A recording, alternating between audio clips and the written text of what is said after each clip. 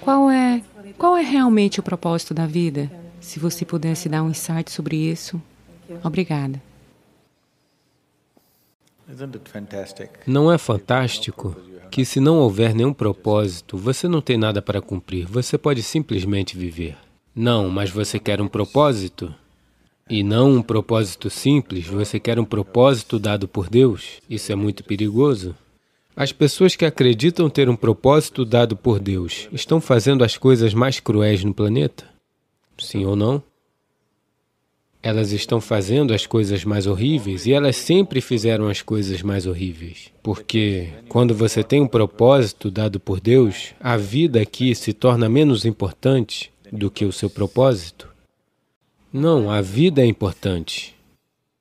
A vida é importante. Quando eu falo vida, eu não estou falando da sua família, do seu trabalho, do que você faz, do que você não faz, da sua festa. Não estou falando disso como vida. Este é vida, não é?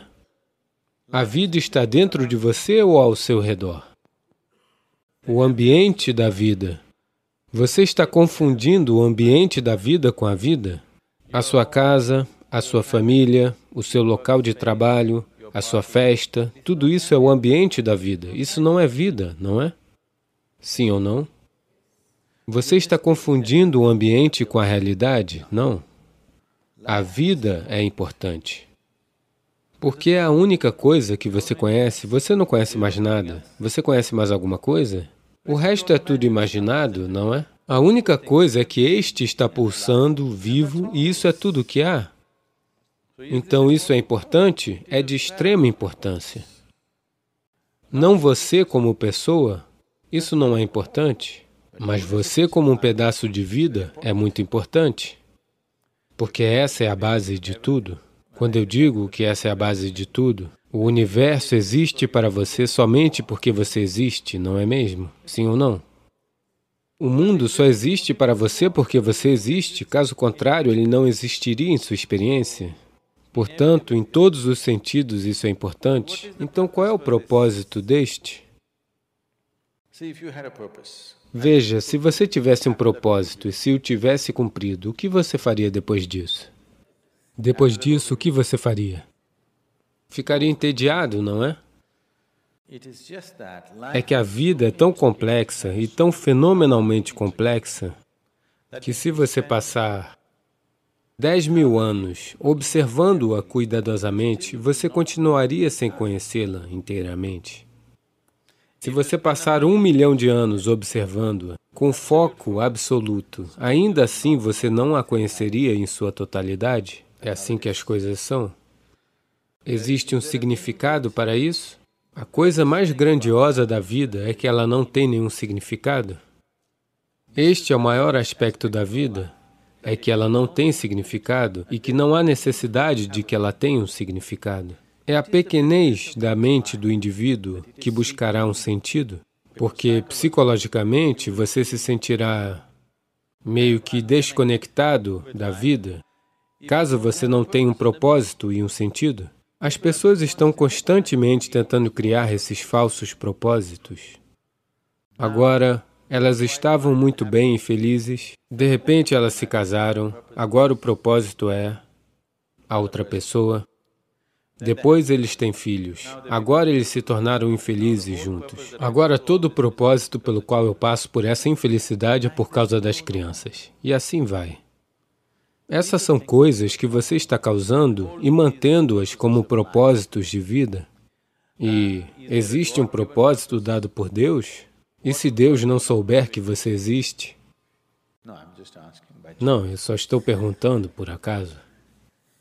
Eu estou dizendo que neste enorme cosmo, do qual Deus deveria ser o criador e o gerente destas 100 bilhões de galáxias, e nelas está este pequeno planeta e você, suponha que ele não saiba que você existe. O que fazer? É possível ou não? Me desculpem, eu estou dizendo tantos sacrilégios, mas é possível ou não é? E se ele nem souber que você existe? E se ele não tiver um plano para você? Suponha que ele não tem um plano individual para você. Não procure por tais coisas. A questão é que a criação é feita de tal forma que a criação e o Criador não podem ser separados.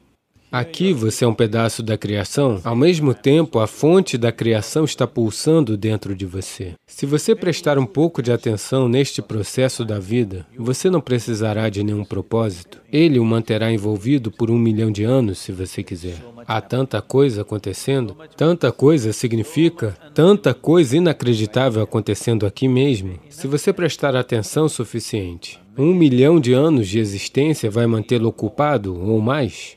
Nesse momento, a necessidade de um propósito surgiu porque você está preso na estrutura psicológica, não no seu processo de vida. Psicologicamente, a sua estrutura psicológica funciona a partir dos dados limitados que ela acumulou. É dentro disso que ela fica girando e agora mesmo, o seu pensamento e a sua emoção se tornaram muito mais importantes do que sua vida. Não é assim? Então, por causa disso, você procura um propósito como uma fuga da armadilha que você montou para si mesmo. É uma armadilha montada por você. Você pode facilmente sair dela. Se a armadilha foi montada para você por outra pessoa, será difícil de sair porque eles montarão uma armadilha de tal forma que você não poderá sair, não é? Eu estou falando da vida e não do casamento. É disso que estou falando. É isso? Então essa é uma armadilha montada por você. É fácil sair dela, mas esse é o problema. A razão de ser tão difícil é porque agora você está identificado com a armadilha, você gosta dela. Você gosta dela porque ela lhe dá uma certa sensação de segurança e estabilidade e proteção e identidade individual. Se você constrói um casulo ao seu redor, ele lhe dá segurança, mas também o aprisiona. As paredes de autopreservação também são paredes de autoaprisionamento. Quando elas o protegem, você gosta delas. Quando elas o restringem, você não gosta delas. É por isso que temos portas. Nós gostamos das paredes porque elas nos protegem. Mas nós temos portas para que possamos abri-las e sairmos quando quisermos. Não importa o quanto seja bom, ainda queremos sair, não é? Então, é assim com cada armadilha que você monta. Não importa o quanto seja bom, você ainda quer sair. Portanto, o muro psicológico que você construiu, que lhe dá algum senso de identidade, que lhe dá algum senso de ser uma pessoa, um indivíduo, e que lhe dá segurança, você começa a experienciá-lo como uma armadilha, em algum momento você quer derrubá-lo. Portanto, uma maneira de não quebrá-lo é encontrar um propósito. Aqueles que encontram um propósito em suas vidas tornam-se tão convencidos. Eles viverão para sempre dentro da sua própria armadilha, achando que estão fazendo a coisa mais fantástica. A primeira coisa que você precisa é de equilíbrio. Se você tiver equilíbrio, então você pode escalar. Se você não tem equilíbrio, é melhor você ficar no chão, não é? Não é seguro para alguém que não está equilibrado escalar alto. É melhor você ficar perto do chão, você não deveria escalar.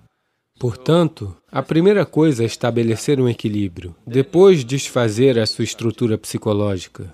Então será uma coisa maravilhosa. Se você desfizer a sua estrutura psicológica sem equilíbrio, o que muitas pessoas fazem hoje em dia, veja por que uma pessoa quer beber álcool ou usar drogas. Porque isso desfaz a sua estrutura psicológica e faz você se sentir livre por um momento, mas sem o equilíbrio necessário. Você não trabalhou para o equilíbrio, mas você conseguiu a liberdade. Liberdade sem equilíbrio é destruição, não é? Portanto, a primeira coisa é trabalhar pelo equilíbrio, um enorme senso de equilíbrio, no qual, mesmo que você desmonte a sua estrutura psicológica, você pode simplesmente viver aqui. Desmantelar a sua estrutura psicológica é um processo importante porque essa é a sua armadilha, essa é a sua segurança, essa é a sua estabilidade, ao mesmo tempo é a sua armadilha. Porque as paredes foram erguidas, você se sente seguro, mas elas também são a sua armadilha. Se você desmantelar a sua armadilha, Você vai desmantelar a sua segurança também, não é? Você também desmantela o seu senso de propósito? Você também desmantela tudo que é importante para você? Portanto, para isso, precisará de equilíbrio. Sem equilíbrio, se você desmantelar, irá enlouquecer. Mas não procure um propósito, porque se você procurar um propósito, você está procurando a loucura. Se você encontrar um, com certeza você está louco. Sim. Se você acha que encontrou um propósito na vida, você com certeza enlouqueceu.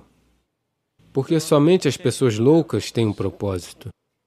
Ou as pessoas que têm um propósito são loucas de muitas maneiras. Essas são coisas que você cria em sua mente e acredita que sejam verdadeiras, não é mesmo? Agora mesmo lutar pelo meu país é o meu propósito.